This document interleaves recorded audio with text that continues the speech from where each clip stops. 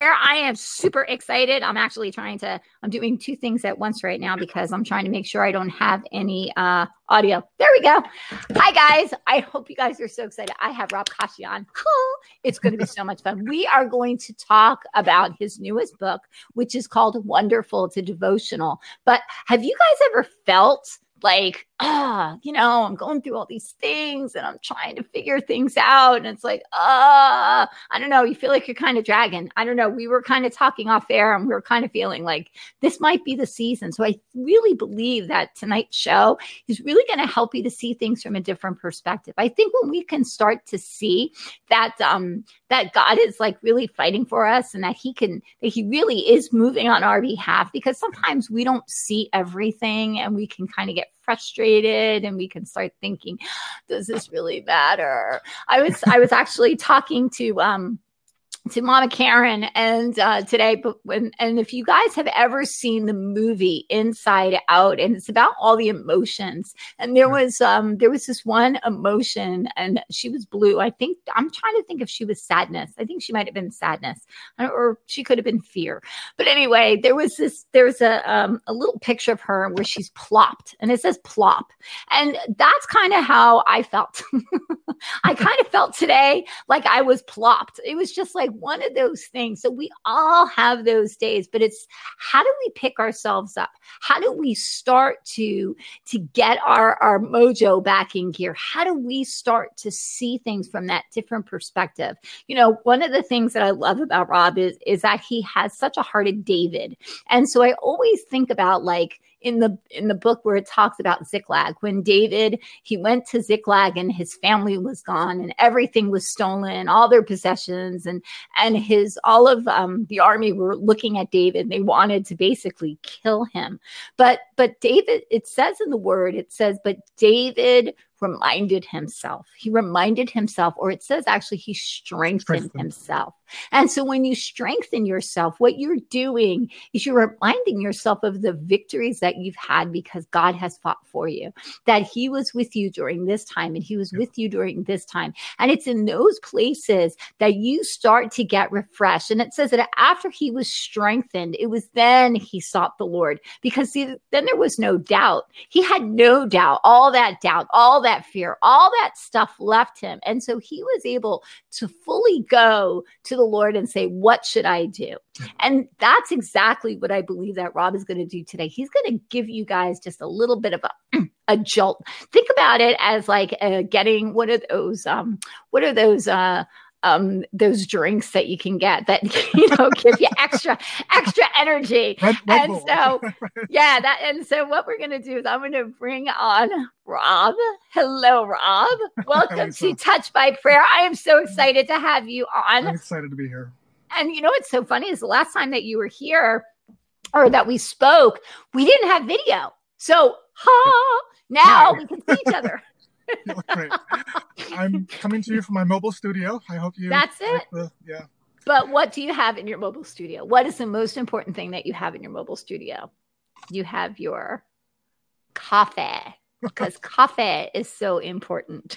Yes, Mucho importante. I'm outside one of my offices. It's one of the best coffee places here in Santa Rosa. So I'm all tanked up and ready to go. Woohoo! It's going to be so much fun. Okay, so you have he's written a couple of books. One of my favorites, and that's what we talked about the last time you were on Touch by Prayer, which was, I think, 2 years ago, or could it possibly, was it 2 years ago or was it 3? Time's weird, and I think it was either last week or 3 years ago. Well, that's what we're trying to figure out. So, But the book that was so powerful and where you and I kind of connected was 40 Doors, Overcoming Fear, Hopelessness, and a Big Ugly Tumor. So there you go. Because you are a cancer survivor. In fact, you are a cancer kick butter. Can we say that? Yes. Okay. It's a different word. So well, see, I'm trying to keep things. Yes. I'm trying to keep things good. Okay, so that was such a great interview because you were so raw and real about it, and I really still believe that God is still dealing with. I still think that book is still has hasn't even hit the potential of what it should.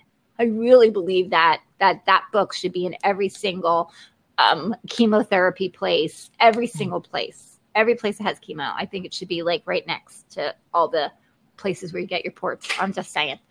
So, but because I really believe that there's such inspiration when you see somebody who has gone through and came out the other side, and they came through with such understanding, wisdom, encouragement, and love. I think that that's a book that, regardless of where you are spiritually, I think that you can pull, nuggets out of it. What do you think? Yeah, I appreciate that very much. And the other two are companions. They kind of go together. At some point, I'll do a 365 calendar out of all three of them. There you go. Yeah.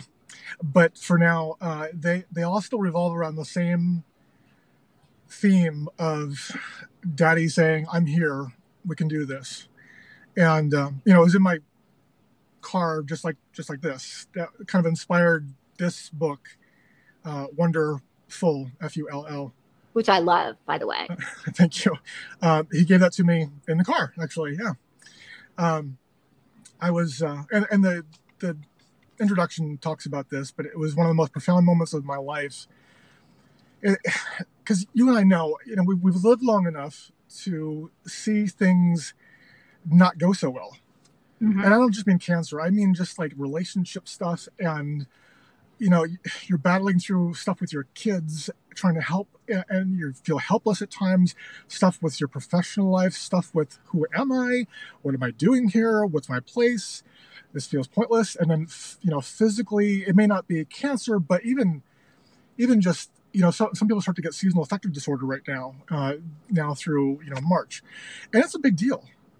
And it's keeping, who am I during all this, and what am I supposed to be doing? So I'm in my car outside the cancer center. I just gone through my second round, and the hair was now beginning to come out, and that's where it gets really real.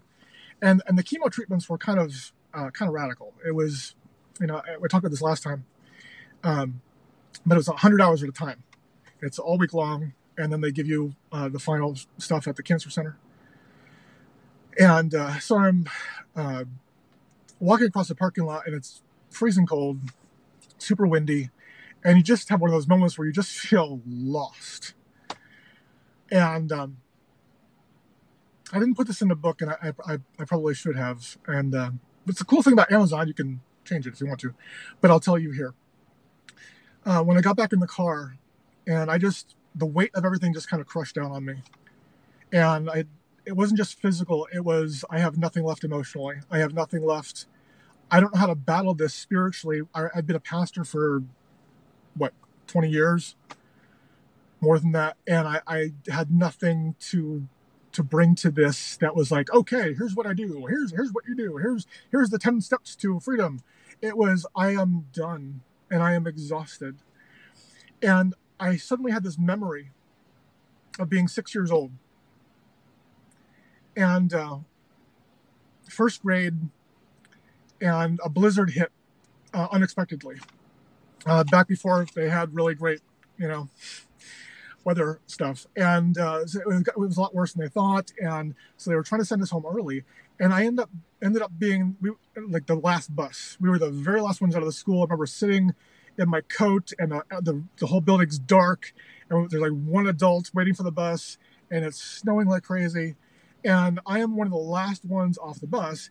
And I walk home alone from the bus stop about a quarter mile. Sounds like one of those, when I was a kid, but it was true. And it was dark, completely dark by then. And, you're a little kid. I was little. And so the snow was like up to my knees already. And I'm trying to trudge through this stuff. And I'm remembering this as I sit down in the car. And I feel like I'm that kid again. I feel helpless and unable to move. And I was completely tired. And I remember calling out to God at 6 years old, because a quarter mile is nothing now. But then in the dark and the wind and the snow, it was scary. And suddenly I flew up into the air. And I started moving really fast. And my mom couldn't leave my younger siblings, but she sent the giant next door neighbor to come and get me and put me up in his shoulders and carried me home, actually ran with me home and got me home in seconds. And this feeling of, oh, I'm okay. And as I'm sitting outside the cancer center, I remembered that. And I had one of the most wonderful physical experiences I've ever had in my life, that I felt him physically, and I could hear it physically kiss me on top of the head. And it wasn't okay, your cancer's gone. It wasn't that. It wasn't like, okay, everything's just totally better. It was, I love you and I'm here. And it's been a reset button for me forever. And it didn't answer all my questions. And that's kind of the book. I'm okay with not knowing all the answers. I'm okay with living in wonder. If I'm full of that, I know he can kiss me on the head. I love that. I absolutely love that. And it's funny because, as you felt the kiss when you feel that kiss, because I actually had the very first time I ever danced, I saw Jesus. And the first time I had an experience where I danced with Jesus, before we danced, he kissed me on my cheek. And I felt it. It was like, you can, like, and at first, I don't know if you felt this way, but it was like, oh, look at my imagination. I'm thinking that, I'm getting a kiss by God, and you can kind of blow it off. But what happened is somebody actually came over and told me that they saw in the spirit, they saw Jesus kiss me on the cheek. So they completely confirmed it.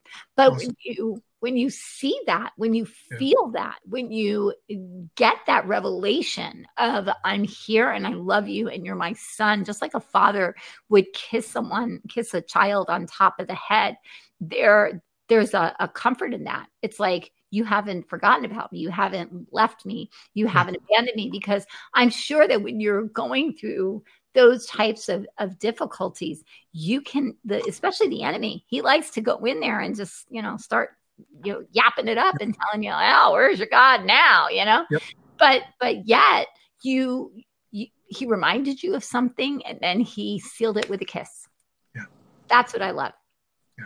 So you wrote this book because, and I love the thing about wonderful, because there's a song by, isn't there a song called,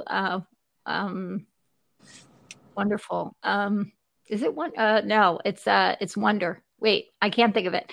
I just went, it's by John Mayer, because I keep hearing it in my head. It's a John Mayer song. And so every time I've been thinking about this interview, that song keeps coming into my head. And I don't know why, but because, God talks to me through songs. I'm going to have to look it up and see what it means, Yep. So, but what I loved about what you said is that, when God spoke to you and he said, I want you to have awe and wonder. And isn't that like where there's a scripture and it says that we need to come to the Father with childlike faith, with childlike eyes, that we're supposed to, it's just like when we're children, if we have a good relationship with our parents, sometimes we can look at our parent with awe and wonder. Like a child sometimes looks at their daddy and like, oh, look at what he's doing, And so I think that's kind of what I saw. So let's go back and let's start talking about like these devotionals that you've done. You have another one called Fishbowl Breakers, which is about your identity, and I think that what's so cool about these devotionals is, and you said this to me off air, you said that these are letters that were written to you from the Lord. Yeah. And that you just hope that somebody else can get something from it. Absolutely. And I also want them to be doorways for people to have their own experiences with him. And my passion is that people would be able to hear him for themselves, that everyone would be able to hear him for themselves. It's so cool. It's the most amazing form of social media when you get the same word somebody else does and you're like, oh yes, I know that was God now. And there's a dozen other people getting that same thing. Like, okay, here's the plan. Here's what we're supposed to do. And we've forgotten that sometimes. We really get into our own plans, and it's hard not to, because life is difficult. It's just hard. At this stage of my life, you hear about friends who are really struggling with things physically or whatever, and stuff just happens. And even at this age, going, wow, I thought I dealt with that already, and it's stuff from when I was a kid. And it's not that you're stuck there. It's a layer that God wants to deal with now because He's preparing you for what's next. So I pray that every devotional and every chapter is a doorway to doing that, to giving people permission, freedom, empowerment, encouragement to have those experiences with Him, whether it's a kiss or whatever. I was back in before we moved to California here. It was just before a person came into the office just before I was going to close. Like right before, and I'm an introvert. Okay, I like, I like sitting with my coffee and just chilling out, and and so I was already done for the day, and this guy is emphatic and in my face, and he's stressed out to the max, and in that moment, I'm like, okay, I can either do the, do I say just push him off and do the pastorally thing and say make an appointment, or do I do this out of guilt and duty, or do I listen to you, Father? Okay, what are you saying? Where's the peace on this? Because this guy's not bringing peace. This guy is all over with anxiety and stress and worry. And so I just took a step back, and that's what I want to release people to do, because wherever you are, wherever there's chaos, you are still able to hear Him in peace.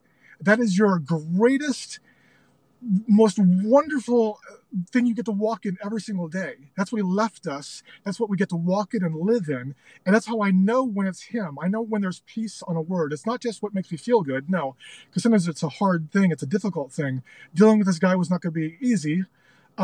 But I knew it was okay because there was peace on it. So I took him inside, and it turns out this guy was like brilliant. I mean, like IQ off the scale kind of thing. And that's great, but he loved to like analyze stuff. And his whole thing was having a problem with miracles. Like he was trying to make sense of it. And it's really not something that you can always, 100% make sense of. It's easy to quantify our faith and doctrines and systematic theology, but when we start talking about a living relationship in which God does things that are beyond human ability, this guy was having a hard time making that leap. So we sat down, and all the lights were off because I was already, we were already ready to go, and all the air system was off and everything else. It was just quiet in the building. It was just him and me. And he said, why doesn't God do more? Why doesn't He just, do a wind like He did for Elijah? And I said, and I felt God's presence on that. I felt a wave of His peace. I felt a wave of His joy, and almost like there it is. And I want people to know you can hear that kind of thing all the time. And I said, would you like to? He said, like to what? Feel that. And Lisa, it was just the coolest thing. Because he was like, did the air conditioning just come on? I said, no, it's off, and the duct is above us. And I said, but he said, well, the air is coming from under the table. I said, I know, and it's going to start increasing. It blew like for 10 minutes harder and harder until our hair is moving. Oh, and he was on. like, how is this happening? How is this happening? I said, you asked Him to show you how much He loves you. And he's in tears, and I never saw the guy again, but he had the breakthrough he was looking for, and I love that. I just love that. That's so cool. And see, that's okay. So yesterday, and I did a little Facebook Live because I wanted to promote that you were going to be on the show today, and so I did a Facebook Live about lay it down. It's just lay it down. Lay down your burdens, lay down your stuff. And the reason that I was going to do it yesterday, it was funny, but what happened is that I actually wound up ministering to this woman at a gym that I was at, and I actually pulled off the burdens off of her. And one of the things that she said that was so beautiful, she said, I haven't felt that peace since the very first time I accepted the Lord. Wow. And it was like, there was just this, it came back. It was, and I said to her, just like you said, I said to her, you can have this anytime you want it. Yeah. I said, you have this inside of you. Yep. I said, all you have to do is just release it. Exactly. So it's not something that sometimes it is external, but most of it's internal. And if we can kind of tap into that, and if we can understand that that sense of peace, that the Prince of Peace lies within us, that the Spirit of the living God that carries peace, that there is no confusion, that there is no drama with the Lord, that we can sit in his peace all the time, 24/7 if we want. Exactly. I mean, Paul did, right? Exactly. And so when you start to get that, but I really think that kind of goes with your book, The Fishbowl Breaker, because if it's talking about identity, and that's one of the most important things I feel, is that if you don't know who you are and you don't know whose you are, then you can't move. No, absolutely agree. Fishbowl, they all kind of go together, the three books. And it is definitely something that is dear to me in the sense that I think about it constantly. That book came from a moment of intimacy and identity that just shaped like a decade for me. I was actually in the shower, and this memory hit me from I didn't even remember that this has happened, but I could see it almost as if it was a movie, and there's it just came flooding back. I was a little kid even before the snowstorm thing, and remember when we were kids, the little play school tool kit thing was made of wood back then. It wasn't plastic. Little hammer, little nail set, that kind of thing, and so I had my little hammer, and I kind of went over to the fish tank, and I just want to say hi to the fish. So I tapped on the glass, and it didn't take anything. I didn't hit it hard, but something just spiderwebbed immediately, and it exploded. And there were little golden fish flopping all the way down the stairs and going out the door, and it was just horrible. And I was mortified. I felt like I just destroyed the world. And my mom came running out, and she wasn't mad. She was just concerned I was okay. We tried to save as many little fishes as we could.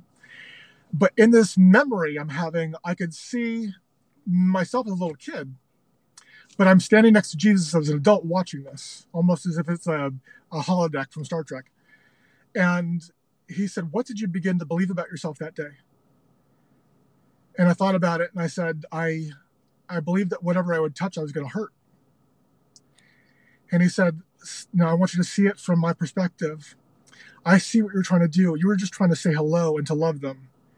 And I release you from that judgment on yourself, because you are made to give life. You are my fishbowl breaker, and you will release people out of their fishbowls and into my river."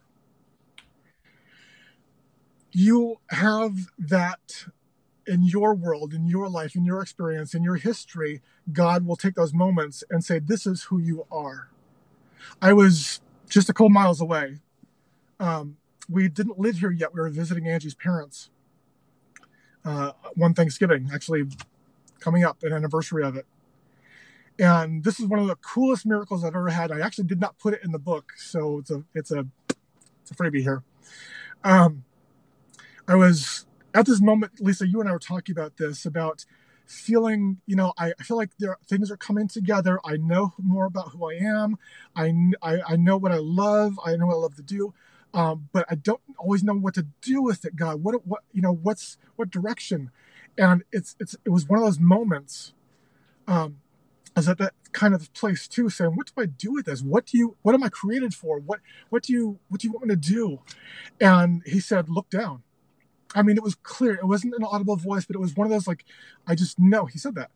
And I had been dimly aware. I was walking around an old basketball court, hadn't been used a long time. And the fence that used to be there, they had cut the chicken wire fence, they'd cut that down. And it had been there so long that some of the brush had grown up as grown around the chicken wire, so that it was like part of it. And so they actually had to cut the chicken wire to get those trees down. And so there's a piece of branch like that thick around, about that long, with chicken wire running through it that had grown up around it. So it was part of it. It was stuck into it. It wasn't like loose. It was just like a lollipop of wood. And he said, "This is what I want you to do. I want you to hear me describe who people really are, and then do this." And Lisa, the wire came out of the log, just passed through it. I don't mean pulled out long ways like it was a hole. I mean passed out perpendicular to it, like nothing was there, like Jesus walking through a wall. And I'm just holding the two pieces for like 5 minutes, just stunned. And I knew that he was saying, this is what my people are going through. They have these things stuck through them, and I can't wait to take them out of them. Oh, come on. That's a good word, man. That is a good word. You need to remove that wire. Seriously now. Yeah. There are some people, that wire is so deeply embedded. It's like, you know, it's almost like, wouldn't it be great if you could have like a magnet and just kind of, just take it all out? You know what I mean? Just attach it and just be, there you go, you know? But, and I get that, because it's the, I think that what God has really been kind of talking to me about, he says that we have been so conditioned to put blockages on ourselves that we do it.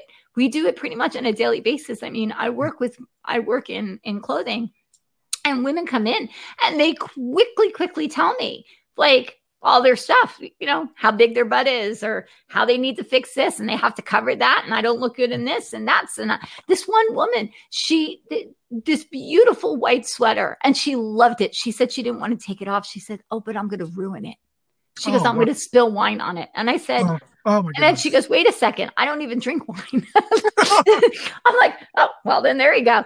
But because of that false identity, those false things that maybe as a child she was clumsy, or maybe she dropped something and her parents put that into her, that she does not believe that she can actually maintain this beautiful sweater and keep it pristine, but that she's going to ruin it. And so she would not purchase it because she was afraid she would destroy it, but she didn't want to take it off. It was really kind of I was watching this and I was like, all right, there's something to this. But as soon as you just said what you said, that's when I was like, oh, duh. Okay.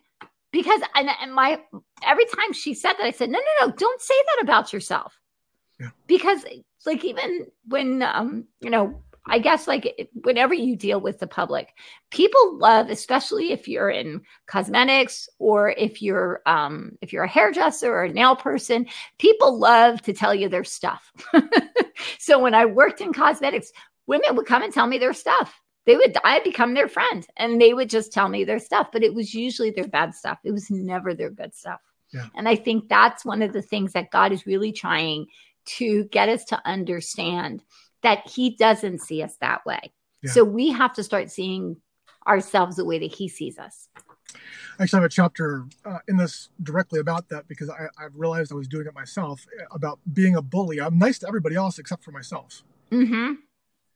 And we do that constantly. And we are agreeing with those, you know, certainly we can really spiritualize and save the lives of the enemy. We know that's true, but it's the things we heard as kids, the things we agreed with, that we've grown up with, these limiting beliefs and lies that just are not true. So one of the things that's been helpful has been allowing God to go as deep as he wants to. And that's been hard. You know, you think like, oh, I have to appear a certain way. I'm a pastor. I've been a pastor for 3 decades. I have to act a certain way, and I have to meet the expectations of And meanwhile, you are draining your wife, you're draining your kids, and you're draining yourself. Because you're not, as we talked about before the show started, you're not being authentic with who he's made you to be, and you're not being authentic with who he is. Mm-hmm. And so being honest about our struggles too, about, you know, this book is me working my stuff out. It is. It's not me telling you, here's what you're supposed to do. It's me going, yes, I have a big scar on my arm from when I used to cut myself as a kid. And it's that that lie still comes back once in a while. I don't mean to cut myself, but to feel like I feel so out of control that I know pain is the only thing I can do to bring myself under control. And immediately you now can go, okay, wait a second, God, I know that's not you. That is not you. So where are you in this? What's your truth? That's what we get to do. We get to bring ourselves to peace in him and see things from his perspectives. That's so good. And you know what, Rob? I mean, all of this stuff, if you guys haven't followed Rob, you need to go find him on Facebook, because all of your writings, I mean, there are sometimes I read your writings, I'm like, oh, it's so good. So like you're just speaking to my soul. It's so good. Because you're so real. You're so authentic in the things that you're saying. You're saying the things that we don't want to say sometimes, because when you're trying to be transparent, there's a difference. Like some people, Tony Impson said it the best. She says, being transparent and being real is fantastic. Oh, look, you got light. And God said, let there be light. Oh. But Tony Impson said that like you want to be transparent, but you don't want to bleed on people. Yes. Do you know what I mean? So there's a difference. Like we can, sometimes we could share stuff where we have, and I feel that when we overcome something, we're able to speak from a place of getting through. But I think if we're still going through, I think that's the times that we need to be quiet. Absolutely. And especially like one of the things that you just said, being a pastor, you're supposed to be a certain way. And, if we've been watching Facebook, and there have been a lot of, I'm going to say this as, there have been a lot of pastors and people in ministry whose name has recently come up that their stuff is coming out. Yep. Because I'm just like you said, God's saying, we're gonna go through this stuff, and that's exactly what he's doing right now. Yeah. He's going through the stuff, man. Let me tell you something. He is pilfering through my closet and pilfering through my drawers. He's going through my stuff, and he's pulling out anything that does not need to be there. He is cleaning house on my soul. That's what the Lord is doing right now. Because if he doesn't, this stuff is going to come back up. If he doesn't deal with it, I'm never going to be able to come from that place of victory in order to speak a truth about who he is and about what he really believes and what he believes about me. Right? Yep. Exactly. Absolutely. I still think constantly about, Jack Frost's words a long time ago. And it wasn't even original to him, but he's the one I heard it from first, about intimacy being defined as into me you see, God, and allowing that with a person as well. So it's not just accountability. People will say, well, "Where's the accountability here?" It's not saying, "Did you screw up this week?" And are you managing your sin? It's about seeing people for who they are in him and blessing that and encouraging that and having the freedom to speak life into people and giving them the empowerment to overcome this stuff. We have not done that. We've been afraid to speak life, and we cannot be afraid to speak life. And so we rely on speaking judgment instead. I don't know how we got comfortable with that, but we're really good at it. And that kind of goes back to because you and I were talking about Rick Joyner's book, The Final Quest, right? Mm-hmm. And Jenny Wilcox gave it to me, who's watching today. So Jenny gave it to me. And what was so interesting is that there is a chapter in the very, very beginning where, because it was a vision that he had, and this was a vision that went on like for a while. Like he would leave his cabin. Rick Joyner would leave his cabin, go do some stuff, come back to the cabin and pick up right where he left off. So this was like one of these visions. But one of the things that you and I were talking about was that there were people who were actually prisoners of war in the devil, like in the enemy's camp, so to speak. Right. And they were called the hordes of evil, I think is or I think that's it. And so, but they were prisoners. And when people would fall, they would be stabbing the prisoners who fell because they felt it was God's judgment. Right. Yeah. That was the part that broke my heart the most, because if we're sitting here, and that's why I said I wanted to be really careful how I said what I said about, because God wants to deal with our stuff, but he wants to do it privately. But some people will not listen. They're just not listening to him. And so unfortunately, what happens is it has to become public in order to get their attention. But it's always, if we always understand that God's purpose is always about love, because he loves that person so much that he knows that if this doesn't get fixed, it's going to lead to something worse. Yeah. And so he wants to deal with it and wants to get it done with so that they can be healed, so that they can go further on. But people see it as if I admit that I do something wrong, or if I've done something wrong and I won't admit it, then nobody knows about it and I can just go about doing my thing. But you can't. And I've been hearing more and more of this stuff where people don't want to be dealing with their stuff. And you know, dealing with your stuff is not fun, but it has to be dealt with. It's not an option. No, it's not an option. Come on now. This has been a year of that for me too. And that's what I want people to get in the book too, to know that they are not alone in going through this stuff. And this is not we know this, we hear these words and we get almost numb to them about what condemnation versus conviction and all that kind of thing. And it goes beyond that. I don't know if there's a bigger word that encompasses the love of God to help you become whole and be all that he sees you as. And I've used that phrase a billion times. I've used the phrase, who do you want to be for me right now, God? And how do you see me? And I thought I was doing that well. And this past year was just this, I just kind of crashed. I don't mean morally. I mean like emotionally and mentally had a crash in the middle of trying to write this book even. And discovered that, I've been battling anxiety and depression off and on kind of through my life. And suddenly it just came in a wave that I took over. And I had to let him deal with it in ways that I'd never done before. Or I could be very stubborn and say no and force myself to act a certain way and put it down. But he was lovingly, he wasn't condemning me. He wasn't trying to hurt me. He wasn't trying to, whatever negative word you want to use there, synonym. It was an invitation to life. And it's been a long road this year. It really has. But I genuinely feel very different because I have let some people speak to some depths of my soul that I'd never had before. And we have to find those relationships. And it's not always easy. I know that some people will be out there saying, I have nobody. I'm blessing you to find someone who will speak into your life, and something like the book will help, and Lisa helps. But I'm praying for somebody to connect with a friend that you can speak into and will speak into you.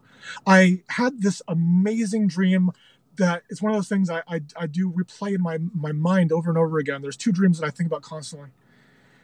And this one was, I may have even mentioned it before because it is so important to me. And I was with Jesus in this dream. It's a dream in which you're dreaming. It's that aware, that alive. I was like, I am dreaming. Yes, this is not a vision. I am actually dreaming. And he said, yep. And we are standing in front of this woman who is covered in black tar. Oh. And the black tar has pieces of luggage all over it. And I look at Jesus, I kind of roll my eyes and go, okay, I get it. He goes, yep, that's her baggage. Now go talk her out of it. Oh boy. I want you to go counsel her out of all the baggage. Okay. And so I use everything I know, every school of deliverance and every thing I've learned from Bible college, seminary stuff, all the stuff I've read about, whatever. And she was agreeing with me, yep, that's where that came from. Yep. But she was just stuck. Mm. And I said, this isn't working. He said, now watch this. And the scene changes. And now she is standing over to the side. There are strings of the black tar going to her, to the pile. But now I see her as this fierce warrior in this amazing armor with medals and just this incredible, heavenly kind of stuff and weapons. And he said, now tell her what you see. I said, oh my gosh, you are made for this. And you have this on you. And this metal came from this and this. And wherever we came to a spot where there was tar stuck, I said, oh, this has been there, but God says this about it. And it would just snap off. and I know somebody else may have a different perspective on, speaking this, but I know for me, he has said, this is what we're supposed to do for each other, to speak life. He said, you are made for this. This is who you are. This is how you are seen until it's real. And I mean, do that for yourself too. Mm-hmm. And we have not given ourselves permission to do that. I was struggling to write a chapter. I mean, really struggling. Like, it was my first thing I was ever going to have published. I've been invited to write a chapter for a compilation, and I was so stressed about it because I've always wanted to be a writer, and I couldn't fit what I wanted to say into the requisite amount of words. It turns out nobody stayed at the right words. I was the only one, but I was so stressed about that. Yeah, I couldn't fit these two paragraphs. I couldn't bridge them without blowing the word count, and I threw my laptop down on the bed and I was about to walk out, and I could feel God say to me, who are you? And I knew he was giving me a choice. It was a hard thing, and yet it was a loving daddy thing. And he was giving me a choice to see me as he did. And it was a choice. I could have said at that moment, I'm a failure. All these things that I've said since I was a kid, I can't do this. I am unable. What I have to say isn't good enough. And I knew what he was giving me, though. I knew the piece on the sentence, the only place was to say, I'm a writer. He says, then write. And I sat down and I was able to do as much as I possibly could, except for that space in between those two ideas. I said, do I get rid of this idea? He said, no. Do I get rid of this? No. And I said, okay, then I'm just going to, because it was due the next morning to be emailed in. And I put the laptop next to my head as I went to sleep. And I said, okay, I'll get up at 6 and you'll have to give me the wisdom to write and fill this in. And when I woke up that morning, it was done. Oh, wow. Yeah. Wow. And he wrote it, and it's like, oh, duh, of course. Yeah. It was one of those things that is what we get to walk in. That's what we get to do. I love that. I love that you say that. That's what we get to walk in. That's what we get to do. Yeah. It's an invitation. I love that. And it's a choice. It's always a choice. It is. And that's what even the book is. It's a choice. Every chapter is a choice, and I don't always choose well. But I know this, if you look at your life and you'll have those moments where you're just off, but you recognize, like, you know what? Before, this would have taken me a long time to recover, and it's not now. And I can recover my peace in a matter of minutes or hours or days instead of, weeks or months. And even if you're struggling, chemically, that there is still a peace while you're going through it, and a freedom to know, okay, I don't feel well, but I can still receive your peace and deal with this, and walk through this with you. And that's what the wonder's about. It means that sometimes I don't know. That's one of my favorite 3-word phrase I was not allowed to say for years and years. I would not allow myself to say, I don't know. I'm a pastor. I have to have the answers. But he finally said, you don't. You can say, I don't know, and that's okay. And there's such a freedom to say, I don't know, but you do, and I trust you, and I love you. And the reset, instead of being, I have to know everything, instead of having everything lined up, it was simply, I know you love me, and I can start over from there. That's so good. See, that's the whole thing. Like I said, when we start to... when we lay down the stuff that we're struggling with, and I think that when we start to, just like that woman with the tar, and I, it's so funny about like I think about tar babies, and I think about like what that does, that tar, it's something that was put on to keep something attached that shouldn't be. Yes. Right. Yes. And it's really hard to get rid of tar. I mean, it's super. If you ever got tar on a good pair of shoes and you cried because you couldn't get it off, yes, it's just horrific to try to get tar off. But what I really think is very cool is that as you were able to speak those words, those truths, it's almost like that tar became frozen. And as it got frozen, it was able to just break off. Yeah. Like it was just like frozen in time. So there was something that penetrated that took that power. It was almost like it just was like frozen. That's the only word I can just see. It just got frozen off. It was really cool because it started this thought in me that I don't have to fix people. I am not responsible for fixing them. Oh, come on. I get to empower them to love them. I get to love people, and God does the rest. That took so long. It took 20 years to know that. It was way too long. I'm still learning that. Saturday, I have this unspoken. Lately, I've been having this unspoken kind of date with a homeless guy for coffee on Saturday mornings, and I don't have to fix this guy. Mm-hmm. I get to love him.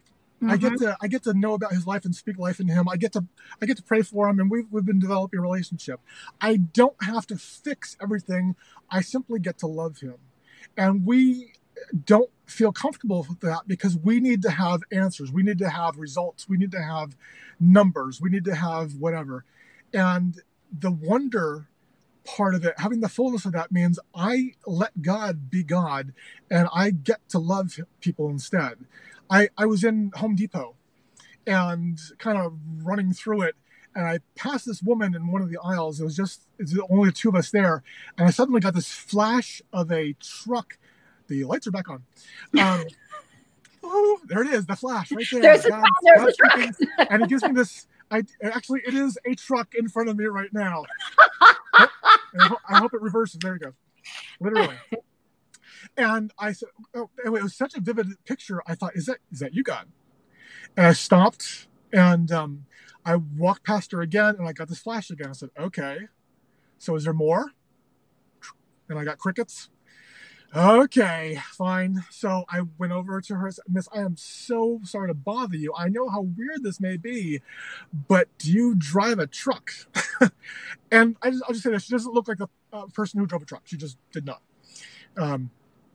And she said, yes, my husband and I drive over the highways for our living. I said, oh, thank you, God. And as she said that, I got a picture of a spine. Mm-hmm. And now I knew. I said, okay. And I said, I know, again, this is very strange, but are you having problems with your back? And she burst into tears. And she said, I was just praying this morning for God to send someone to me to pray for me because my back is hurting so badly. Oh, come on. Seriously. And she's from out of state. And it was just this moment of, blessing her, praying for her. And she felt fantastic. And I did too. But we get to do that. We don't have to fix everything. You just have to be listening. And I have to remember that for me too. Mm-hmm. We've been going through, this has been one of the hardest years we've had in a long time. And truly so hard that it's been draining. Mm-hmm. And yet at the same time, I have not felt this much peace and love in God's presence maybe my whole life. That's so good. And that's possible. And I've known that, but I've not known that. And I know there's people out there who know that maybe better than I do. But if you don't, you get to. I promise you get to. That's so good. And that's when we start to understand that. I always think about the Blues Brothers. We're on a mission from God. Yeah, I love that. Yeah. From God, right? And so you think about that, but their heart, their intention was truly good. Absolutely. They might have done it in a really crazy kind of way, but their intentions and their heart was just, God sent me on a mission to go and raise money for this orphanage, because that's what we're supposed to do. And regardless of what happens to us, we don't really care, but we're going to do this, and, we're going to break some rules. And I think that God is putting, there's so much that's happening right now. There's so much that is going on in our world. I mean, that people are just, they're freaking out because God is doing things so differently that they don't know how to, they just don't know how to deal with it. Like you can look at the Kanye thing, and you can look at some of the other things. And I Oh, love it. I love it. And I do too. I love the Blues Brothers thing too. I love the lesson from God here. We're on a Come mission. We're ready on. to go. Come on. I love that. Come on.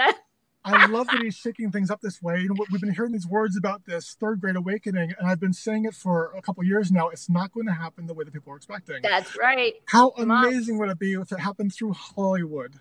Come How on. amazing would it be if it happens through the entertainment industry, from the mountain that everyone's been judging, from the mountain everyone's been criticizing, and this shakeup. I wasn't going to share this, but I'm going to.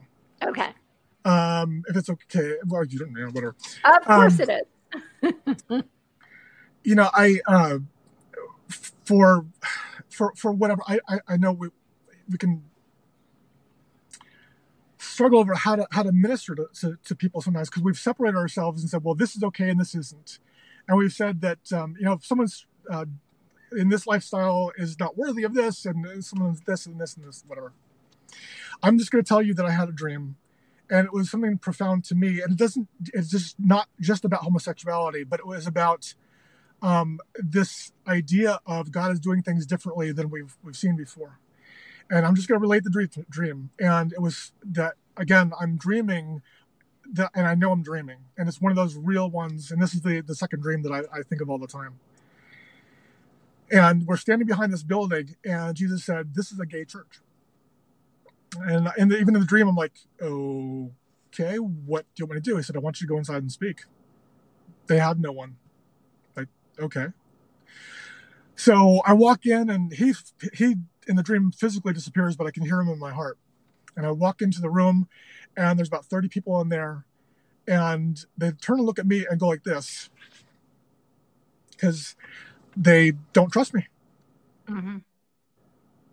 And I said, and in my head, I'm talking to him saying, "So what do you want to do?" He says, "Go up front." And no one was up there. There was no one speaking. There's just a little low platform.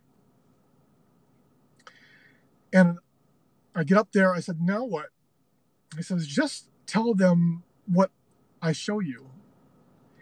And in my head, I saw a broken bone that hadn't healed well from an injury when they were a kid, an issue with a parent that had not been healed emotionally. About 6 or 7 things that just appeared in my head, physical and emotional. And I said, "I would love the honor of praying with you if that applies to any of you." And even in my dream, it was this awkward, long silence until finally one person raised their hand, and I said, "Is it okay if I pray for you?" And this person got healed. And people started to go, "Oh, cool." And they started praying for one another. And this revival broke out, and everybody started getting healed. And in my head, I said, "God, do you want me to talk about this or that now?" He said, "No, I want you to love them and let me deal with the rest." Come on. All right. Yeah. And that's not just that area or that subject. It's anything.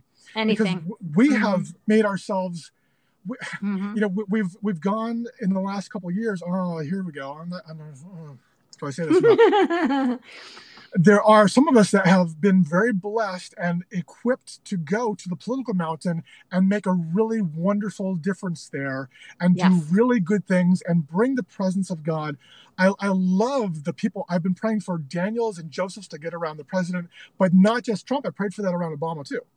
And at the same time, we all, many in the church go, "Okay, we're going to occupy this mountain and hold on to it," and they're doing it in a spirit that may not be what God had intended. But I don't know if that's going to come across, how that's going to come across. But I mean, we're doing it because it's going to come out. It's going to come out in truth. That's what it's going to come out in. So don't worry about it. We're not doing it to bring love and grace and God's truth. We're there to bring our fear and our insecurities about stuff. And so God goes, "Okay, well, I meant this for you to bring life here, but if you can't do that, I'm going to have to bring it somewhere else." And so what if he's doing that with the entertainment mountain?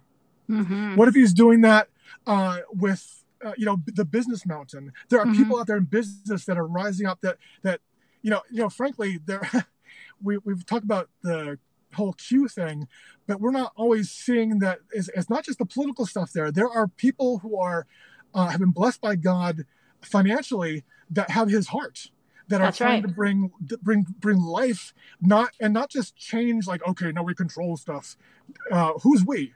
The church is not supposed to control stuff. It's supposed to bless stuff. It's supposed to be an overwhelming blessing to the world, overwhelming life, and speaking life wherever we go, to the Pharaoh and to the kings that don't even know him yet. Mm-hmm. And so that's what we're supposed to be doing. So I love that things are coming through Kanye West and whomever, but we're going to see more of that, more and Oh, more and heck more. yeah. Yep, I agree. And so he's preparing us by saying, will you please be authentic with me? Will you let me speak into your life? Will you let me raise you up to speak life into yourself and to others? Will you let me speak life into, so that when I speak something to you and you hear it happen in the news, you'll know that was me. Hmm. It's happening right now in China, in Iran. There are revivals happening like we've never seen before. And I don't want to miss that. And so if our part is to breathe life and speak life into those brothers and sisters who are suffering, then we've got to get off our butts and do that, and surrender our ways of doing things from the past. And I need to get over myself, the old self. I need to get over the tar and the luggage and get really comfortable with the new person that God sees me as, and really enjoy it and speak life from that place. That's what the book is. It's that. It's knowing I don't have to fix everything. I don't have to be everything to everyone, but I get to be his kid. I get to be his kid every day. I love that. I love that. And it totally makes sense. And, I think it's interesting because when I worked at the cosmetic counter, I was doing makeup for this woman who was in a homosexual lifestyle. And I started to talk to her, and somehow we talked about God, because he just always comes up in conversation, especially when I was at the cosmetic counter. It just constantly, would come up. And so I started to talk to her, and I was telling her about how I prayed for this young man who also was gay. And she looked at me and she said, "You prayed for him?" I said, "Absolutely. He asked me to." She's like, "Really?" Like, she was shocked. And I said, "I would pray for you too. Do you want me to pray for you?" She's like, "You would pray for me." I said, "Absolutely."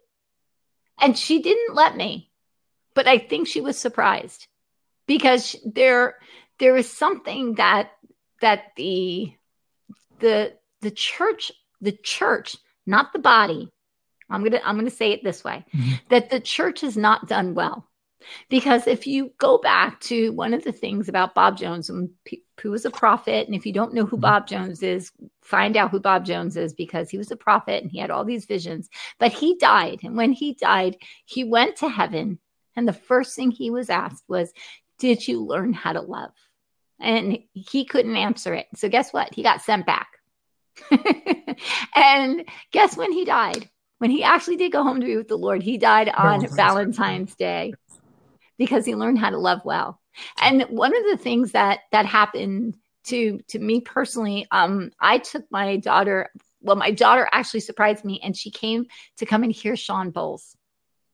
And Sean, and I was praying, please, please, please prophesy over my daughter Samantha. I was in the throne room yanking on his robe. Give her a word. Because she needed it. She so desperately needed to hear that God knew who she was, and she didn't want a generic word. And I was like, well, this from Sean Bowles, she will not get one. And one of the things that he said, and this hit me so hard.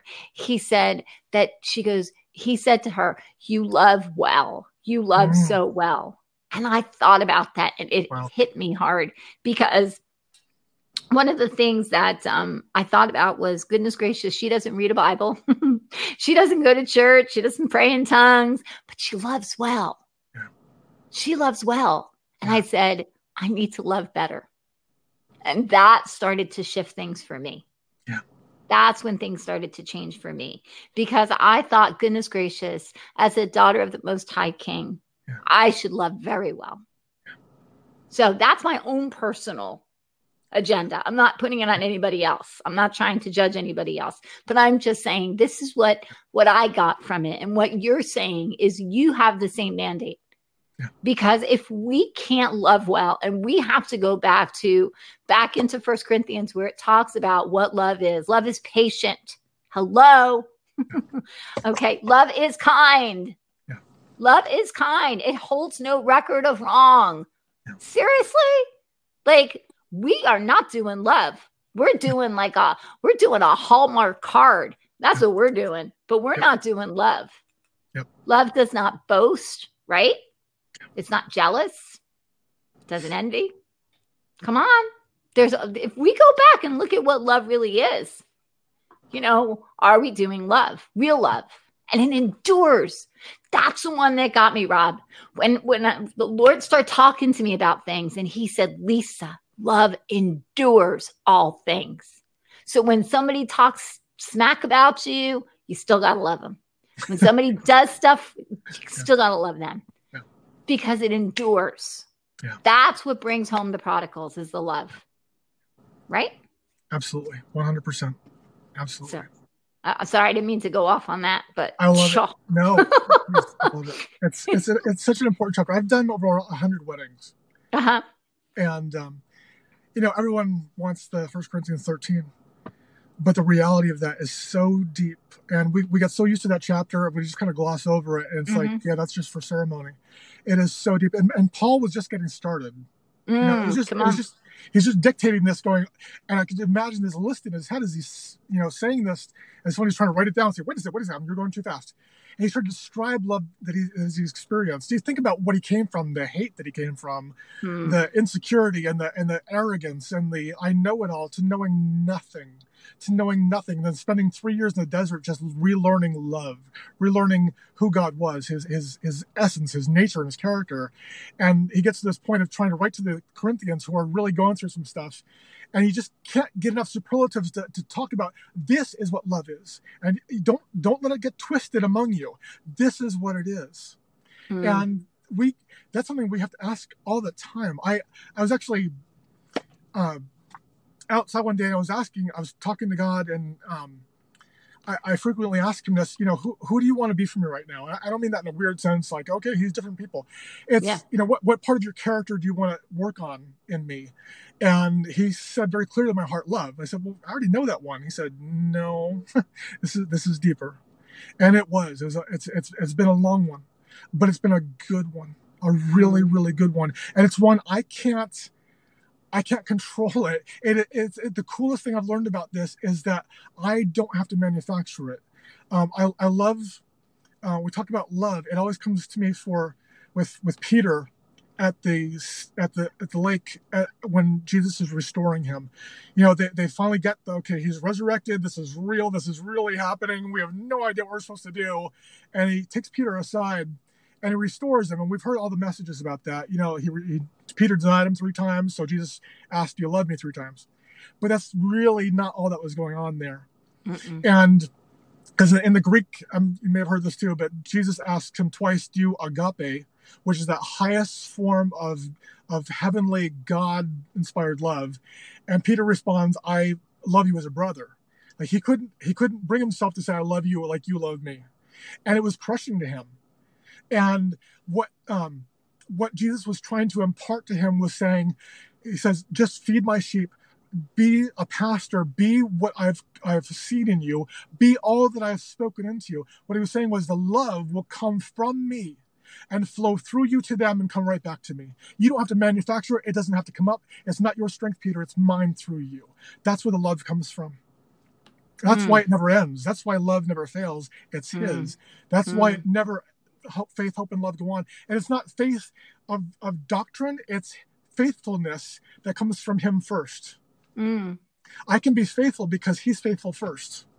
Absolutely. And how many times have you prayed for someone, Rob, and all of a sudden you love them like as if they were your kid? Yeah. The first time that happened to me, I was like, that was weird. Yeah. I was like, wow, but this outpouring of love came through me to this complete and total stranger.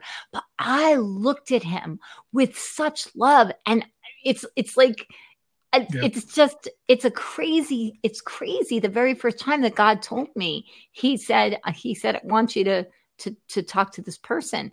And it was, I'm just going to tell you, but Rob and I were at like social services because he wasn't working, I wasn't working, and we needed help to pay our bills. I mean, I'm just being real. It was just, and of course we got denied because I sat there and I was praying as he's looking for the court or, for the government to help us. I'm reading every single scripture that God is my provider, that I will not be homeless, that I will have money, we will have food. I'm reading every single scripture and I'm just there with him. And I even said to my husband, I said, I'm just here because I think that God has something in store. And he did. There was this homeless kid who was living in the, he was living behind this woods in like this skater park. And so the Lord said, go and talk to him. And I'm like, well, okay, bring him over here. And the Lord, I heard him again. He said, go and sit. And so because somebody got up and there was a chair right next to this boy. And I said, yeah, but I'm with my husband. I said, I can't go because, there's only one chair. And as soon as I said that, a second person right next to him got up. So now there's two. And I heard the Lord say, go to him. And I wouldn't do it because I didn't understand. This was really, really, really in the beginning. This is really, really in the beginning. And then two other people came and sat down. And so as we were walking out, I said to my husband, I said, Rob, I said, it was, that boy that we heard, because I could hear, I was crying for him. And people probably thought I was crying about my own situation, but I was crying for this boy. Because my heart was breaking for him. And so I said, I was supposed to go. And the Lord said to me, he said, Lisa, when I tell you to go to someone, you go. That's all he said. And I was like, I disappointed God. And I'm like walking to my car, all disappointed. And so I'm getting into the car and I pull back the my seatbelt. So I turn this way. That kid was coming out of the door. Rob, I jumped out of the car. I mean, I didn't even say anything to my husband. I jumped out of the car and I ran to him. I didn't even know what I was going to say. I had no idea, but I ran to him and I started talking to him, and I didn't have any money to give him, but I told him that when he was crying at night, that God was with him. And I told him that God was with him and that he was going to take care of him. He was going to provide for him and that it was going to be okay. And that he wasn't alone and that his parents hadn't forsaken him, that because his parents were dead. And his parents were praying for him and just all these things. And he looks at me and he said, do I know you? And I said, no, you don't. And he said, and I said, I don't even know if you're a believer. And he reaches in and he pulls out a, what's it called? Rosary beads. And he shows me his rosary beads. Wow. And, but the love that I felt for him, that when I got home, I cried for 45 minutes. I just cried and cried and cried because of the love. And the Lord just like told me about how I don't have to love because he'll fill me with love. Yeah. So that's it. I've never shared that story. So I love it. Thank you so much. I really appreciate it. Thank you. Well, you shared your story that you never shared before. So I shared a new one that I never shared before, but I think that's the thing, is that if we can become vulnerable and if we can share the hard stuff and if we can go just unafraid, that if God says, go to that person and not have to worry, that he will fill our mouth with the proper words, right? Because you didn't even know what you were going to say, did you? No. You're like, no. And how do we love somebody that we don't know? Yeah. But he can fill us to overflowing. That's so good. It's so good. That's so good. We're past 9:00. I'm so sorry. I just looked.